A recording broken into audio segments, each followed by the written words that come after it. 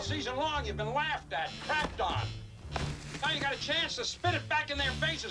You're out there like a bunch of dead fish, not listening, bonehead plays, mistakes. No. You want to quit, Tanner? God, no, I want to play ball. You're a damn good bunch. You probably deserved a lot better than me. It looks like we're stuck with each other. What a great arm. Who is that kid? That dude is a bad mother. Es un bandido. If the guy can play ball, he can play ball. I mean, let's get him on the team. Any ball you get near, go for it.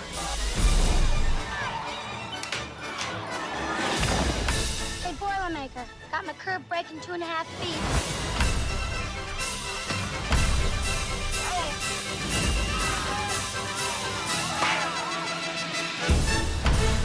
Get back to the stands before I shave off half your mustache and shove it up your left nostril. We got a game with the Athletics next Wednesday, and that means only one thing. Bad news for the Athletics. The Bad News Bear starts right now. Okay, welcome back to the Couch Potato Podcast. I'm Russ, as usual. It'd be weird if I wasn't hosting this. With me, as always, is Lucas. Lucas, what's going on, my friend? Not much. Most people aren't going to know this, but this is take 2. Yeah. We had some issues. Yeah, we got through most of our episode recording, and then the card that we record on took a dump, so we're back at it again. So long and short of it, keep this short and sweet. We're doing the Bad News Bears from 1976. Awesome baseball movie. And we brought along a special guest with us. This guy is probably the only person that I know that loves this movie more than I do. So, Jason, how are you doing, my friend? Welcome aboard. And what makes this movie so awesome? Well, thanks for having me, guys. The authenticity of this movie is what makes this the best part about this movie. Growing up playing Little League Baseball, who didn't have the alcoholic, grumpy old man as a coach? Mm-hmm. Who didn't have the right fielder that would pick up a ball, go to throw it to the infield that lands 5 feet behind him? And who didn't have a Tanner Boyle on their team, the guy that was ready to fight at the drop of a hat? And I think that's what makes this movie so good, is just the authentic nature of it. It's the best kids baseball movie there is. Mm-hmm. Yeah, I probably agree with that. And also another thing that I think it's kind of lost in this too is it teaches kids it's okay to lose. You don't really see that like kids movies anymore. It's like we know they're going to win, so like we're just going to show you like they're going to struggle, they're going to be bad. And I think this is actually the template for future sports movies, period, involving kids. It seems like it's a ragtag group of kids. You know that they're not going to be any good, and then something's going to happen where either the coach gets his shit together and then they start playing as a team, or they're going to have that one kid that kind of brings it all together. But I think just teaching kids like it's okay to lose, like that's a message that I think we need more of in kids' movies nowadays. Lucas, like, what's the appeal of this movie to you? Same thing, the authenticity. And then, like you said, just when you were growing up playing baseball, or whatever sport you were playing in, not everybody was a superstar, not everybody was perfect. As Jason said, there was always one person that was ready to fight everybody. And it just, the authenticity of that just is the appeal for me as well. Yeah.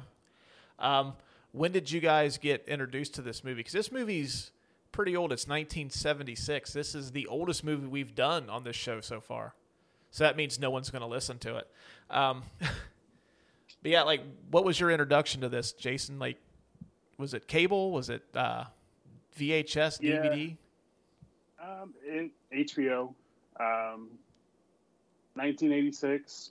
HBO. It was something that ran pretty much all summer long. When you said 1986, I was expecting, yes, it was May 14th, 1986. It was a clear, sunny day. Yeah, my parents would probably tell you I never forget anything. But yeah, I was 6 years old, and my parents taped it on HBO, VHS tape. Did you guys do like the extra long speed so you can fit 3 movies on the one? Oh yeah. Yeah, you just do like the triple feature on one cassette tape. Yeah, definitely. Yeah, you have the Bad News Bears, the Goonies, and Stand By Me all on one tape. So. I know at my house there's always something random like tape. It would be like the Bad News Bears, Gettysburg. No, you couldn't fit Gettysburg, but like Glory, and then like Basic Instinct would be like one cassette tape. It's just like, okay, make sure that if, little Johnny is borrowing this, like you rewind it to the beginning because the movies that are on after are not so appropriate. Yeah, don't go past the 2-hour mark, kiddies. Right. It'd be this and like Die Hard and Captain Ron. We can't shit on Captain Ron. We'll die on that hill, won't we, Lucas? Yeah, we will. But yeah, you said HBO. Yeah. Yeah, it seemed to be like the classic movies of the 70s and the 80s seemed to be like once HBO kind of took off, it's like you would always catch the same 4 or 5 movies in a rotation.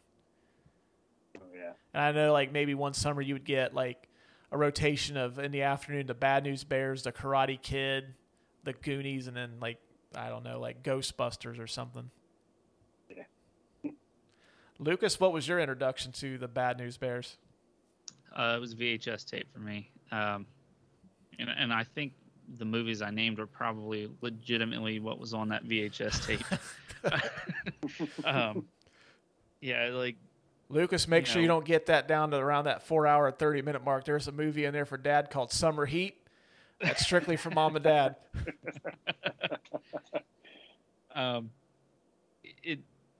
My dad would record like pretty much any movie that he could find on HBO. So, that's how I ended up finding this movie. My mom had a specialized wooden cabinet that was like 7 feet tall with like 8 shelves in it full of fucking VHSs. Every time she moved is the worst nightmare of all time. I can't even begin to imagine trying to find something in that. Because I had friends that recorded like that too. And just like, hey, you mind if I borrow like Die Hard 2? Like, yeah, sure. I'll get back to you tomorrow. I've got to find it. Yeah. Yeah, like Jason, like I was the same way. Like I think we had HBO and Showtime, so it had to be on cable. Was my first introduction to it as well. Yeah. So like baseball movies. I know this is one of your favorites, Jason. Like where would you rank the Bad News Bears? Not in terms of kids baseball movies, because that seems to be a genre upon itself, because you got like The Sandlot, Rookie of the Year, Little Big League, bunch of shit. But just in terms of baseball movies in general, where would you rank the Bad News Bears? Would it be on like your Mount Rushmore or? Oh yeah, definitely. Mm-hmm. I mean, number one for me is always going to be Major League, but then it's the Bad News Bears. Mm-hmm. I mean, Major League was that movie you'd sneak and watch without your parents, and then you go to play with your friends, and you'd say some of the stuff from the movies, and everyone would laugh. And I mean, the Bad News Bears, a lot of you would go to the park and you're like, oh, I'm Kelly Leak. Yeah, I'd always get stuck with Engelberg. I don't know why. But, it's number 2 for me. Just one of the best baseball flicks ever. Mm-hmm. What else would be on your Mount Rushmore, just out of curiosity?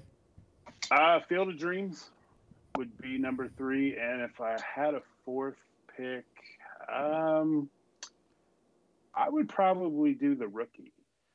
I really enjoy that. As a matter of fact, you and I went and seen that at the movie theater. Yeah. I think we both got I think our allergies were acting up that day when he gets called up finally. Yeah, That well, movie I theater think like had a lot of pollen in it. Yeah, he got the call and he's in the bullpen and he sees his wife for the first time in like 8 weeks. Like, yeah. I'm Damn not pollen. crying. Lucas, what about you? It would be on my Mount Rushmore. I would say probably Major League, Field of Dreams, Rookie of the Year, Bad News Bears. Okay. Yeah, it would make mine too. Major League, I think arguably is the best. Like most people are going to say the best baseball movie of all time is probably going to be Field of Dreams. I think it's probably the best film if you're judging it on a film criteria. But in terms of like a movie, Major League's my number one. It's the reason I'm an Indians/Guardians fan. That's the reason why I root for the Cleveland baseball team. This is a delayed thought, but I was just thinking about this. When you were talking about your sneak movie, my sneak movie was Species. Damn, like that really shows how old I am because I seen Species in a movie theater. Our cinema didn't give shit. I had to throw that in. Yeah, our cinema is like, you know what? Fuck it, nude alien. Fuck it, let them kids in there. Yeah. Then I've got Bull Durham is another good one. Costner's like the king of the baseball movie. So, yeah, it'd be Bad News Bears is on there too. Major League, Bull Durham, and then I don't know. Like I really like The Natural, although I haven't seen it in a long time. There was a movie that HBO put out. It was about the home run chase between Roger Maris and Mickey Mantle called 61. Billy Crystal did that, and that movie is fucking amazing. Really good. So that would get strong consideration, but I think it'd go Field of Dreams, Bull Durham, Bad News Bears, Major League. And I may switch out Bad News Bears for The Sandlot. I think I like The Sandlot a little better. Well, fuck, Lucas. Why'd you even do this episode then? Why am I even here? Yeah, we should. Jason and I should have done this. You don't even like the movie we're doing. All right. To give you guys a real quick tale of the tape, this movie was released on April the 7th, 1976. This stars Walter Matthau, Tatum O'Neal, Jackie Earle Haley, and Vic Morrow. Directed by Michael Ritchie. The Rotten Tomatoes score for this one is 97% from critics and 80% from audiences. Box office was $42.3 million on a $9 million budget. And once again, Paramount Plus is shitting the bed. This is not currently streaming on Paramount Plus. Although, on the first take, you guys told me that this is on Pluto for free, so you can watch it on Pluto, as long as you don't mind commercials. Yeah, and the commercials are kind of long. I think this movie is like an hour and a half-ish long. I think it's like an hour and 42 minutes. Yeah, it was way over 2 hours it took me to watch it. Well, didn't you say like they put that rotisserie infomercial in there at some point? So it's actually like you're watching like Dances with Wolves on television. It's like they'll cut like the scene where the Bad News Bears get their shit together. It's like, okay, now you get to find out about this rotisserie chicken cooker for an hour, and then we'll go back to the movie. Yeah. All right. Well, with that, we'll get into the research corner. I just got a couple little tidbits. There isn't anything really like super like gossipy or like the last few episodes we've had like a little bit of behind the scenes turmoil. Nothing like that here. Walter Matthau was paid $750,000 for this movie, and Tatum O'Neal was paid $350,000 plus a portion of the profits for the movie. Of course, I don't know if you guys were aware, she had just won an Oscar a couple of years ago for Paper Moon, so she was a pretty in-demand young actress, so that kind of makes sense. Warren Beatty and Steve McQueen were offered the role of Morris Buttermaker, but turned it down due to being committed to other projects. Walter Matthau was the third choice for this. And the right one. Yeah. Yeah. Jodie Foster was cast as Amanda, but ended up dropping out to play Iris in Martin Scorsese's Taxi Driver. Now, Lucas, you said you hadn't seen Taxi Driver, right? Correct. I haven't seen it. Okay, well, if you ever want to feel better about your situation, just go watch Taxi Driver. Fair enough. You'll feel much better about yourself after you've watched that. You need to follow that movie up with, like, Captain Ron. Perfect. Tatum O'Neal trained with a sports trainer for several weeks to perfect her wind-up and delivery. And even though a double did some of her scenes, or pitching in the scenes, she did most of her pitching herself. Pretty impressive. The iconic poster for this movie was drawn by Jack Davis, who was also one of the original illustrators for Mad Magazine. And it kind of has that vibe to it, too, when you look at it.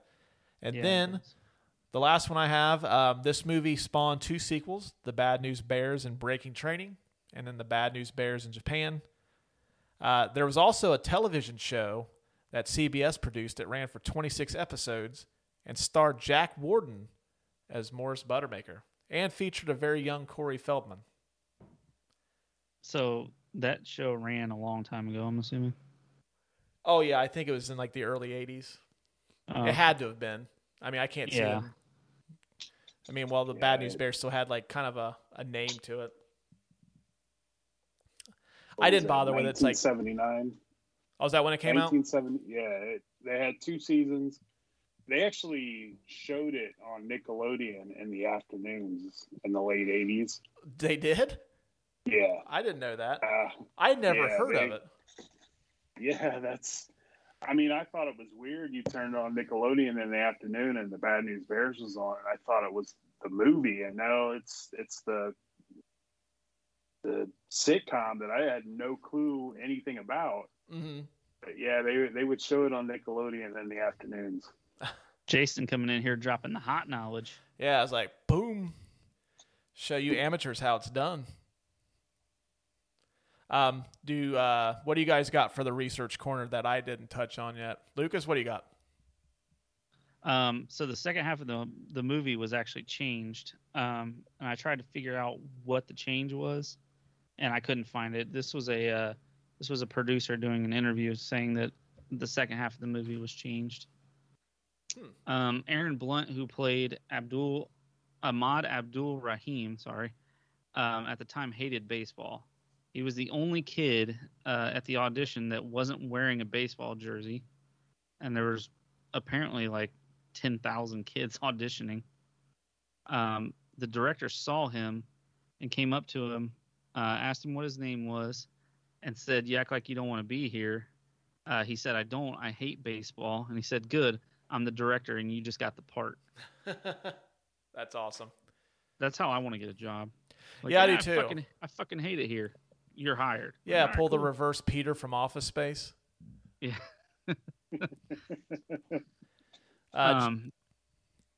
They shot 2 scenes for the end of the movie. The Bears winning and losing. And when they played it for test audiences, they hated the Bears winning. Mm-hmm. And then my final one was when the team picture is taken at the beginning of the game, or beginning of the season. Amanda and Kelly weren't even on the team, but during the credits at the end, they're in the picture. So that's a little bit of a goof. I would say that's a very interesting fact that I didn't know, but since we recorded this earlier and my card got fucked up, I kind of already knew that. Well, you did say it was an interesting fact. It was very interesting, and I never caught that. And I also didn't know that they had shot 2 endings for this either. Which the test audiences are usually on the money with that. Like, usually when a test audience hates something and they go and redo it, it's for the better. So, one more thing I read. I didn't say this in the first recording, but there's a scene where Kelly hits a home run, and the team's like celebrating around him. Mm-hmm. If you look closely, apparently the Yankees like catcher is in there, or a Yankees player is in there, and that's recycled footage from the second inning where they win. Oh, really? Yeah. Yeah, they do that all the time, it seems like. That's what I read. I didn't catch that myself, but that's what I read. Okay. Jason, what do you got for us? All right, I have a couple of pieces of information here. Little golden nuggets? Yeah, so Sarah Jessica Parker also tried out for the role of Amanda, which, during the first take, we found out she would have been 11 years old at the time, which meant she would have fit right in with the group of kids. And then my favorite piece, Two of my favorite characters are Jose and Miguel, two brothers that don't speak any English in the movie. However, they tried out for their roles. They didn't speak any Spanish. So they had to learn Spanish for their parts, even though I know Miguel doesn't say a word.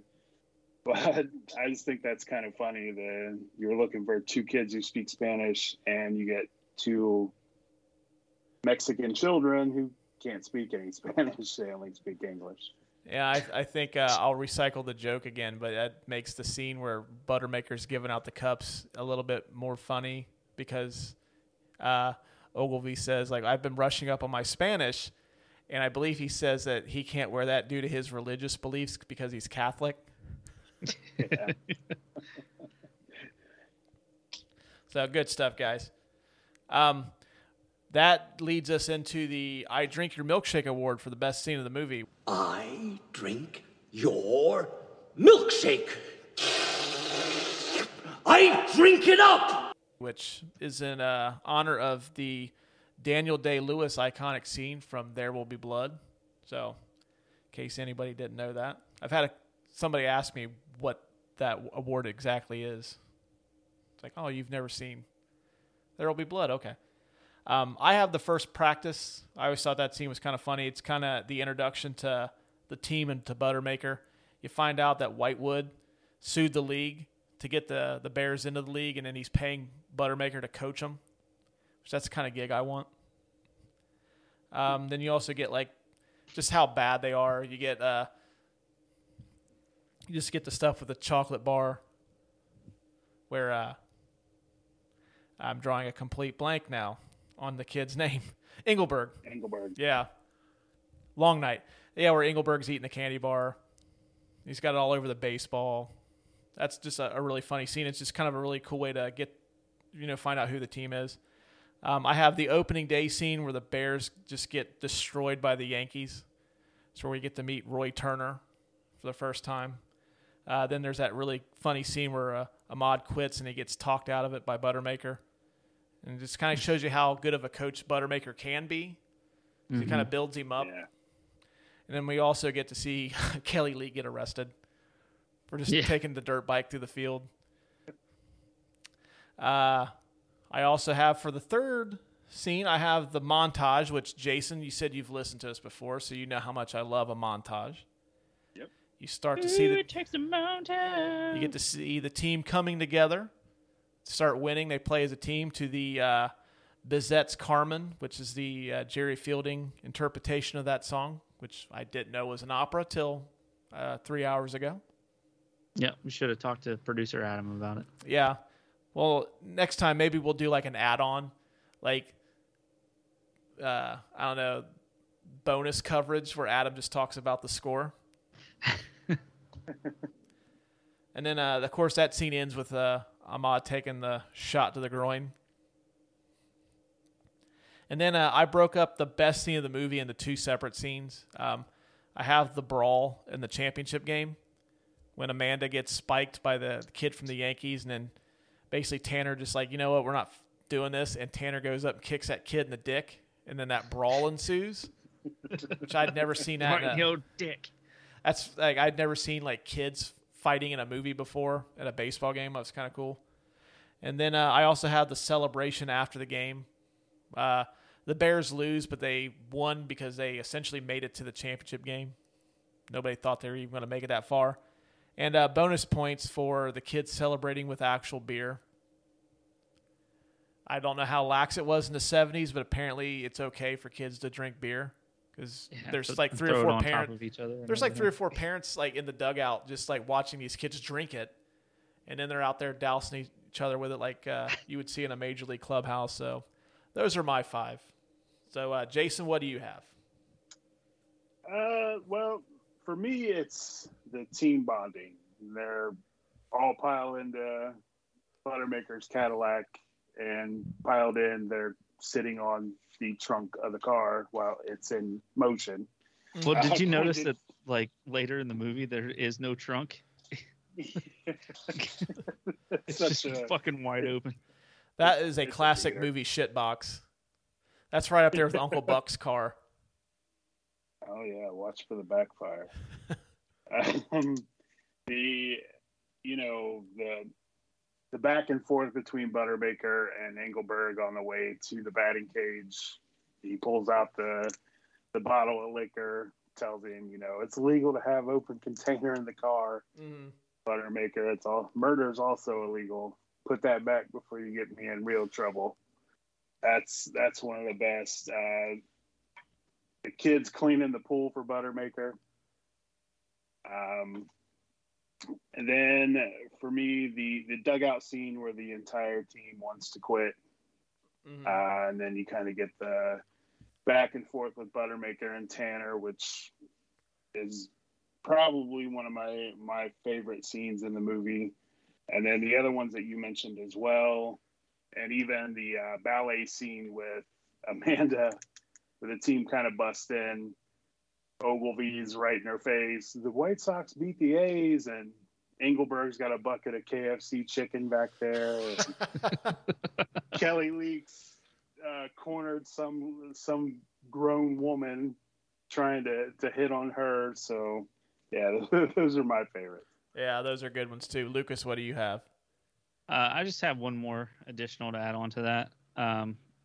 When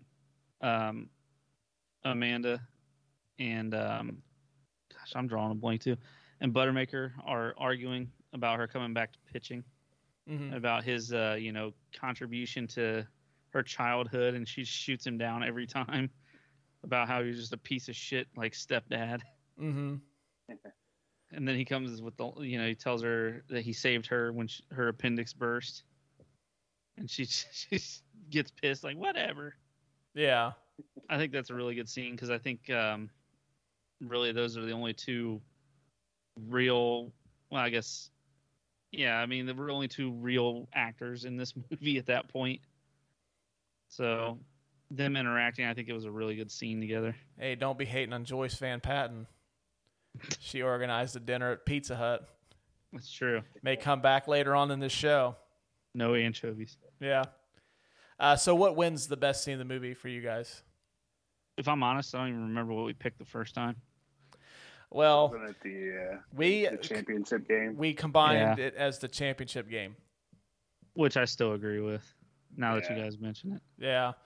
I don't know. It just like this is the scene of the movie. If I catch it on TV, like it doesn't matter if I've got a dentist appointment. Like I'm just going to be late because I want to see how this unfolds, even though I know how it's going to end. Yeah. Just in between all that too, you kind of get to see Buttermaker change. Like he kind of becomes Roy Turner in this game. Like he's just doing whatever he can to win. Even it kind of foreshadows it before with the game to get into the title game. But then like he's really like trying to be like it's all about winning. And then after like essentially when Roy Turner hits his kid on the mound is when he kind of shakes out of it and is like, you know what, this isn't worth it. And he puts all the other kids in the game that weren't playing. And I don't know if it's just me, but if I saw somebody like backhand their kid, I'm probably going to rush the mound. I don't know about you guys, but that would bother me just a little bit. Now that you say that, I don't know how many of our listeners have seen a picture of Lucas before, but he looks like Randy Marsh a little bit from South Park. And there's a classic South Park episode where where Randy Marsh, Bat Dad, I didn't hear no bell, basically gets into brawls at his kids' baseball games, and I just pictured that when you said that. I mean, you got to think this is 1976. When you go out there and you backhand your kid, a lot of people are probably just, I'm going to turn around here. Yeah, they just kind of turn and look the other way. Like, yeah, like when that happens, like no one really reacts to it. Yeah. It's just like, oh, that kid, like he deserved it, or there's just that's the kind of the attitude they gave off. I was like, no, that's not appropriate in 1976 or 2021. Shit doesn't fly. But yeah, right. Like I said, I didn't grow up in the 70s, so I don't know whether that stuff was a little bit lax back then. So I wasn't even born in the 70s. Yeah, I know, Lucas. You've made that a point in the original cut that didn't record. Just had to remind you. All right, so are we going with the championship game as a whole as the winner of this scene, or Lucas? Do you have a counter argument for that? Nope. I think that nails it on the head.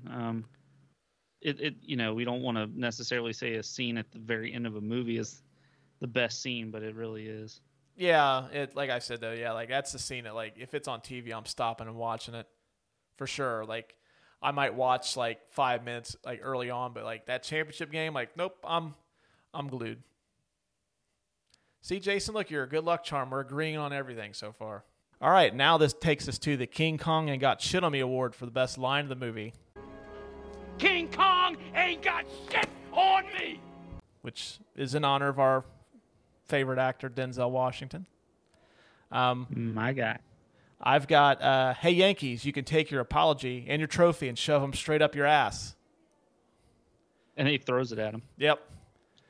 I think that's the icing on the cake when he just launches that real piddly piece of shit second place trophy at him. Now get back to the stands before I shave off half your mustache and shove it up your left nostril. Probably one of the greatest movie threats of all time. Easily. Yes. Yeah. Lucas, you should put that in your bag of threats when you're like a referee. Just if it's locked and loaded. If a parent gets out of line, just throw it at them. That dude's. Well, I'm going to throw that at somebody's mom, actually. Okay, yeah, that'll work too. I'm sure you've come across one or two. Oh yeah. That dude's a bad mother. You talk about a loan shark. I borrowed a nickel from him last week. He said if I didn't give him a dime by Friday, he'd break my arm. That's a good one too. Which ESPN actually reenacted a lot of that for some kind of anniversary they were doing where they were taking like classic baseball movies and they were taking the members of the Baseball Tonight staff and putting them in there. And that one's always stood out as my favorite because Harold Reynolds plays Ahmad. Yeah, easily. You're not supposed to have open liquor in the car. It's against the law. And then my last one is the when Engelberg and Buttermaker are talking about Tanner fighting the 7th grade. The entire 7th grade. Mm-hmm. What do you got, Jason?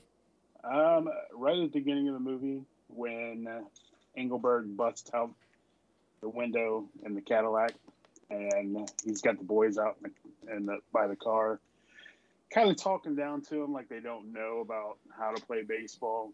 And he gets to the end of his speech, and he says, "I really think someone should pay for this windshield. It's going to be your father, Engelberg." And it's probably the best delivery. He just looked at him straight faced and said, "Bullshit." you don't expect an 11, 12-year-old kid to tell a 50-year-old man bullshit. But yeah, that was a good one. After they lose the first game and Ahmad strips down, he goes over, he runs up in the tree, and Buttermaker goes over, climbs up, gives him the Hank Aaron speech, and Ahmad looks at him, "Don't give me your honky bullshit, Buttermaker. I knew those were easy." And then the only time that, we know the infamous line that Tanner dropped in the movie. But the only time anyone ever says about anything about race, Buttermaker comes back, "Don't bring race into this. We got bigger problems." Yeah. That one was a good one. When Kelly's stealing all the pop flies from the other kids, he takes one from Tanner, and they're running off the field, and one of the kids from the other team runs by Tanner and says, "Does he go to the bathroom for you too?" And then this sets Tanner off. He tackles the kid in right field, ready to start a fight. The ones you mentioned, the Ahmad Kelly Leak story, the Kelly Leak in the ballet class with the girl. Mm-hmm. That one's classic. I mean, that girl doesn't know what to do. I mean, it's a full girl. I mean, a woman. You got a 12-year-old kid hitting 841. Play for the Bears. You live around here? That's a pretty impressive batting average, though. Yeah. Yeah. Even at that age, that's fucking impressive. I love and to kind of piggyback off your Engelberg, Tanner fighting the 7th grade. Probably my favorite line in the entire movie is Buttermaker asked Tanner, "Do you want to quit?" Crud, "No, I want to play ball." And he's the heart of that team. Mm-hmm. And yeah, those are probably my favorites. Plus, we need to bring back the word crud as a swear word. Lucas, what do you have? I think we touched on it earlier, but when they're helping Buttermaker clean the pools, Engelberg asks, when we're through, can we go swimming? And Buttermaker says, "No, don't jump in, Engelberg. You'll flood the valley." Mm-hmm. That's fucked up and hilarious. When Ahmad gets hit in the nuts, "Cleveland, stretcher. A stretcher for his balls?"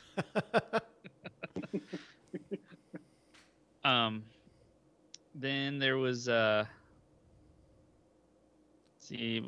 pull up my notes here.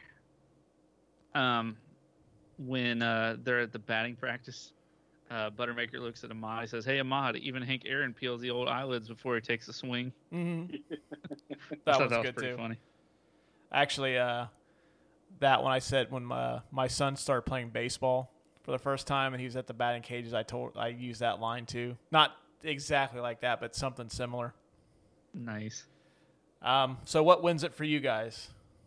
Gosh, that's tough. Yeah, that one's tough. For me, I think it's got to be Kelly Leak's A Bad Mother. Yeah, that's the one I was going to go with, simply because it's iconic enough to where ESPN referenced it later, and this is when ESPN used to really have their finger on the pulse of pop culture. Not so much anymore, but at a time where they were always putting out real funny commercials, and the fact that when they were doing, because I think this was still around the time of This Is Sports Center stuff, right? Yeah. Yep. Yeah, I would give it to that because that's the whole Baseball Tonight stuff. That's the one that always sticks out to me the most. So that'd be my winner. I was going to say what Jason just said, "Crud, no, I want to play ball." That's a good one too. Just because, like you say, he's the heart of the team. And he's usually, a firecracker and real pissed off and cussing all the time. And at that point, he's just, he's just a kid that wants to play ball. Mm-hmm. Doesn't want to quit. He just wants to go out there and play, right. Win or lose. Yeah. I'd be okay giving it to that one too. Yeah, I would. Yeah. Yeah, just because he says in that scene that quitting once you start, it's a bad habit to break, and the fact that they don't really want to. That's kind of a nice message to give the kids. I surely don't want my son to quit once he started something too. So yeah, we'll give it to that one. Harumph. Huzzah. All right. That takes us now, which kind of appropriate considering we're doing a baseball movie, the Lou Brown Give Him the Heater Award for the best performance by a bit player. Forget about the curveball, Ricky. Give him the heater. I have Aaron Blunt as Ahmad. I think he's got some really good lines in this. Plus, he ends up, as the movie goes on, he ends up being one of the better players on the team. When he flips down them shades. Yeah. The Gary Lee Cavagrano. See, I have something in each episode where I end up fucking somebody's name up. It's not intentional. I just sometimes can't pronounce a name for some reason. As Engelberg. He has some really good lines in the movie, too. He's one of the standout characters amongst the kids. And then plus, the rivalry he has with Joey Turner. They're in the championship game, he's basically flipping him off, and they're just talking shit back and forth to one another. I did find it weird, though, that he never came back for 2 and 3. They recast him. Yeah. Yeah. And then my last candidate is Joyce Van Patten as Cleveland. Only for the line where she bitches about when Whitewood sues the league, and she says something about we had to let girls in, but at least they could play. And then I don't know how this worked in the 70s. I didn't know Pizza Hut was that fancy, where people were wearing dresses in suits to a Pizza Hut, but the fact she organized the league banquet at the Pizza Hut, she gets bonus points for that. Then she had the whole baseball diamond on a pizza. Yeah. She went But didn't above put and beyond. because people don't like this. That's right. Do you guys have anybody you want to add to this? Yeah, I'd like to put Vic Morrow as Roy Turner. See, I thought about putting him in there, but isn't he in the movie a little too much? I don't know, like towards the end, yes, and then he pops up, every once in a while in between there. But for the most part, I didn't feel like he was in the movie that much. See, we have to establish like a criteria for how much like you have to be in the movie to be in this. I guess we made an exception for Gary Sinise last week, so yeah, we can make an exception for Vic Morrow. So that Jason, you got somebody? Ogilvy. Oh, the Brainiac. He had a couple of really good lines. I mean, when they got Amanda and they lost the first game, and Buttermaker's in the dugout giving them the Rome wasn't built in a day. Yeah, it took several hundred years. I mean, that's what you expect the nerdy guy. Mm-hmm. And I mean, he played that part perfectly. And I mean, even in the remakes, I mean, in the sequels, I mean, he was just the nerdy guy. He didn't care about playing. He wanted the stats. Mm-hmm. So, yeah, I would say him, and I would say Engelberg. He had some really funny one-liners that I don't think could be topped. I wonder if Ogilvy's made like a shitload of cash in fantasy baseball. Like, I bet he just runs shit on DraftKings. Well, didn't they say, I think he went to like Stanford, like he quit acting and has like some kind of science degree from Stanford or something like that. I did find that out about him. Mm-hmm. But don't they go into that more at Breaking Training's the one with William Devane as Kelly Leak's dad, right? Yeah. Okay, that's the third one. That's the second one. Oh, is it the second one? Oh, yeah, that's right. They get Tony Curtis for the third one. Oh, the Japan one? Yeah, that one sucks. Ooh, that one's terrible. I'll watch Breaking Training, but yeah, the Japan one's fucking awful. Yeah. Actually, the remake's better than the Japan one. Yeah. The Japan one's bad. Lucas, since we're making an exception for him, I'm going to agree with you and go with Roy Turner, since because he's actually a really good villain in this. Yeah, I mean, and the fact that he hits his kid, it's like, okay. you hit your kid, you're the ultimate villain. Yeah. Plus, he's fucking smug. Just, not a good combination.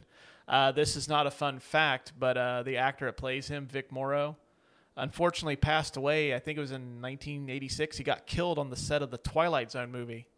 Got his head cut off during a helicopter sequence gone bad. Yeah. That's a crazy way to go.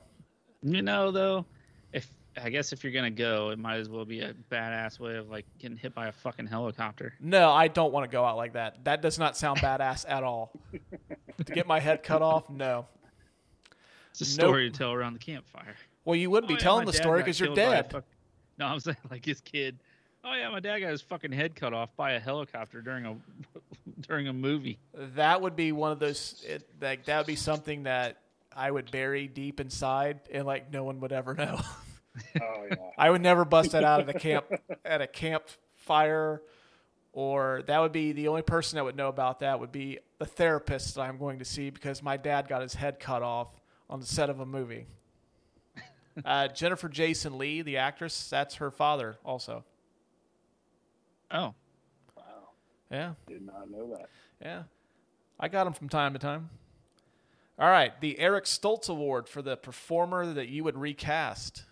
I'm sure, Jason, you know that Eric Stoltz was originally Marty McFly. And they didn't think he could cut the mustard, so they got rid of him for Michael J. Fox. And that turned out to be better for everybody. So I don't really have anybody for this. No, I searched for the best part about this whole movie anyway is that the kids are not actors. You know, they're not out there to. I mean, they were actors, but they're not out there to. They're out there to play more realistic, like kids that are just out there playing ball and cussing and like we all did when we were that age. So yeah, I can't say that I didn't do that. I mean, it would even if they did recast anybody, it would be the same thing. You know what I mean? Mm-hmm. Yeah. There's not anybody I would recast. Jason, do you have anybody? No, I mean, I kept struggling with who it would be, and I mean, anytime I come up with someone, it was like, how could you replace what they did in the movie? And I just don't see there would be anything that would be better than what we got. Right, yeah. That's kind of how I feel too. So yeah, there's nobody for this award. Sorry for all you Eric Stoltz award winner fans. We don't have anybody this week. That's a good thing though. That means that this movie was casted excellently. That's right. New category we introduced on the Forrest Gump episode last week, the unsolved mysteries of the movie. These are questions that don't get answered, that kind of leave you wondering what happens. Join me. Perhaps you may be able to help solve a mystery. I have two. How many DUIs does Buttermaker have?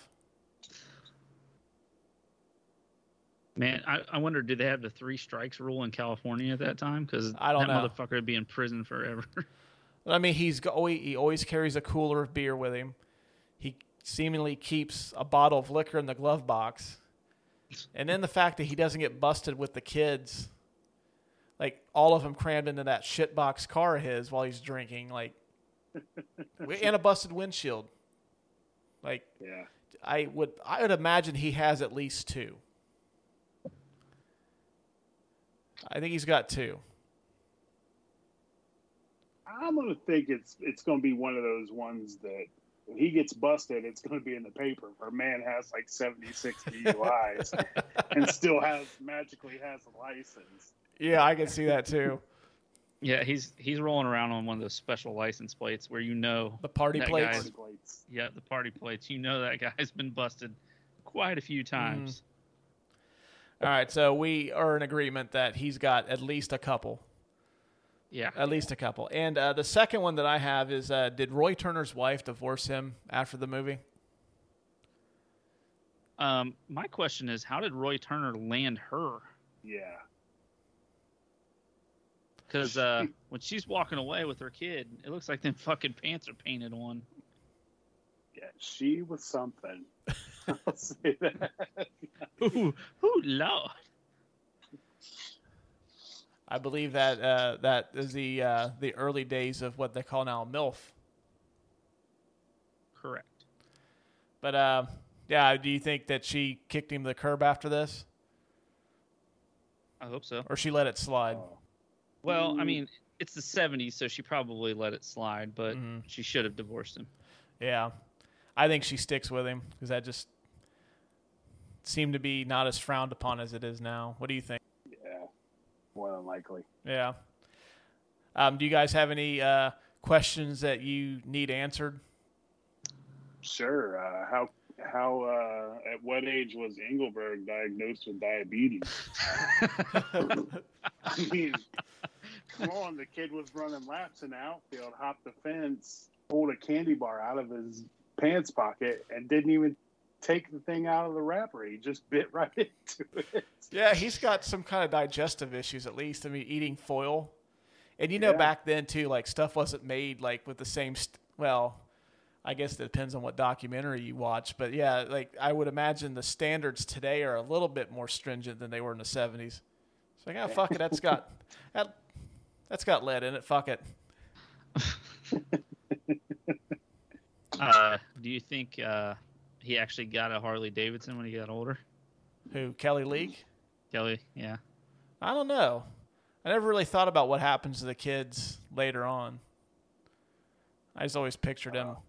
I mean, if you follow Jackie Earle Haley's career trajectory, he doesn't do anything after the Bad News Bears, and then he becomes a pedophile in Little Children, then he becomes Rorschach in The Watchmen. So maybe that's what happens to Kelly Leak. I don't know. I imagine there's probably a prison sentence in there somewhere. I'm sure he's probably robbed at least a convenience store. Yeah. That's the only question I have. Okay. Well, yeah, I mean, if you guys got any questions about this movie that you couldn't figure out, shoot us an email or hit us up on the old socials. We'll try to answer them as best we can for you. The last award is the I'm the King of the World award for who wins the movie for you. I'm the King of the World! So, Lucas, who wins this movie for you? Walter Matthau wins this movie for me. Okay. Just because with the way his face looks and the way that his appearance in this whole thing, you believe that he's a drunk asshole former baseball player who drinks way too much. And after this, this was kind of like I always think of him in like grumpy and grumpier old men when I think of him, and I just think that this role was made for him. Yeah. Trying to imagine someone else doing this just doesn't work for me. Right. It's funny that he's probably in his 50s, which isn't too much older than I am, but he looks like he would be my grandfather in this movie. He looks like he's been through some shit. Yeah, he's seen some shit. Yeah. Jason, who wins it for you? Yeah, it's Walter Matthau. Perfect person to play this role. I mean, I know they had Billy Bob Thornton do the updated, and I mean, yeah, that might have been a good pick, but when you're going up against Walter Matthau, there's only one Morris Buttermaker. Yeah. And yeah, it's Walter Matthau. Yeah, Billy Bob Thornton. Yeah, Billy Bob Thornton does seem like an equal train wreck. Oh, he's like, when they cast him, like he was the only actor that I could see possibly pulling that off. Yeah. Like when they Billy Bob's going to be like the new Buttermaker. I'm like, okay, I can see that. It's not like they got like fucking Matt Damon. Like Matt Damon. Matt Damon. Yeah, like Walter Matthau for me too. You guys pretty much touched on it. Like you can't really see anybody else, especially after you hear about who they considered to play him at first, and he was the third choice. I also think that the Buttermaker character is kind of the birth of like, I think Matthau had like his career peak was probably in the 60s and the 70s when he did like The Odd Couple, the Neil Simon stuff where he was like being nominated for Oscars, and he kind of got a little quiet for a while. Then he kind of had that resurgence back in the 90s. He was in Dennis the Menace. He was in Grumpy and Grumpier Old Men.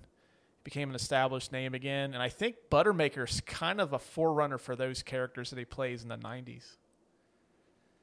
I mean, he's pretty much that in Dennis the Menace. Mm-hmm. Yeah, I mean... Well, even in Grumpy and Grumpier Old Men, he's just like a grump. He's just some old man who just seems to not get too much enjoyment out of anything.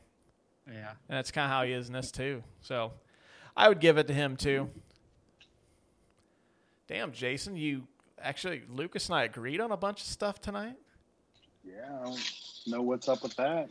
I don't know. You played like the moral referee here. Yeah, it's either that or we're just trying to be on our best behavior since we got a new guest. We want you to come back at some point. All right. Well, do either one of you have any final thoughts before we wrap this up? No, I always tell people if you want a good kids baseball movie, people want to argue with me The Sandlot. I love The Sandlot, but just if you want something authentic, it's The Bad News Bears. Mm-hmm. So can't go wrong with this movie. I mean, there's some things in there you're probably going to be kind of shocked to hear, but trust me, my son was, but but I mean, it stands up against the test of time, and I mean, it's still one of my all-time favorite movies, and one that I'll watch every single year. Lucas? Yeah, anybody that listens to this knows that when I talk about characters. I want to see authenticity. And it was just like Jason touched on this, reading about how they were casting this. They wanted it to be, they didn't want it to be like everybody's a perfect player and, life is perfect and they don't cuss and they're not discussing all this other shit when they're kids. They want it to be authentic. And I think that is what makes this movie. It feels like you're watching somebody who's a train wreck alcoholic coaching a bunch of asshole kids that, eventually make something of themselves. Mm-hmm. Yeah. Yeah, that's kind of how I am too. Just like, this really captures how, and I don't think any baseball movie, at least with kids, has really captured how youth sports really is more than this one. And yeah, and like the chance when the teams are trying to be encouraging, but they're kind of disparaging, that shit still happens too. Yeah. And I really wish that filmmakers now, when they're making sports movies, they take a gamble every great once in a while and let the kids or just the teams in general lose. Because realistically, you're just wanting to anymore when I watch a sports movie, anything that's new, I'm just waiting to see how authentic the sequence is. All right, if they're playing, I guess Miracle would be the exception of the rule because how that ends well before the movie. But like anything new, you automatically know what's going to happen. You already know that whoever is the star of the movie, their team's going to win. Yeah. And I really wish that filmmakers would take a chance and not have it always end in such a happy ending. Yeah, because life's not always sunshine and rainbows. Right. Sometimes there's unhappy endings. Right, and I think that's one of the reasons I wanted my son to watch that, because I wanted him to know that you're not always going to win, and that's okay. There's nothing wrong with it. So, all right. Well, Jason, it was a pleasure having you on. I hope that you come on again at some point. Thanks for having me. It was a blast. Yeah, we have a rotating Lazy Susan of guest. I think that's what that thing is called in the kitchen. But it is. I have one. Oh, okay. Well, thanks, Lucas. Lucas is our Lazy Susan aficionado. All right, but yeah, we'll have to have you back on sometime, man. It was fun. I had a good time and can't wait to do it again. All right. And that wraps up another episode of the Couch Potato Podcast. Lucas, what do we got going on next Monday? Well, my friend, let me tell you, we got Iron Man. Oh. The beginning of the Marvel Cinematic Universe. Yeah, the Guardians of the Galaxy episode seems to be our most popular episode, so we're going to dive into where it all begins. So that ought to be a good one. So until next Monday, we will see you guys later. Deuces.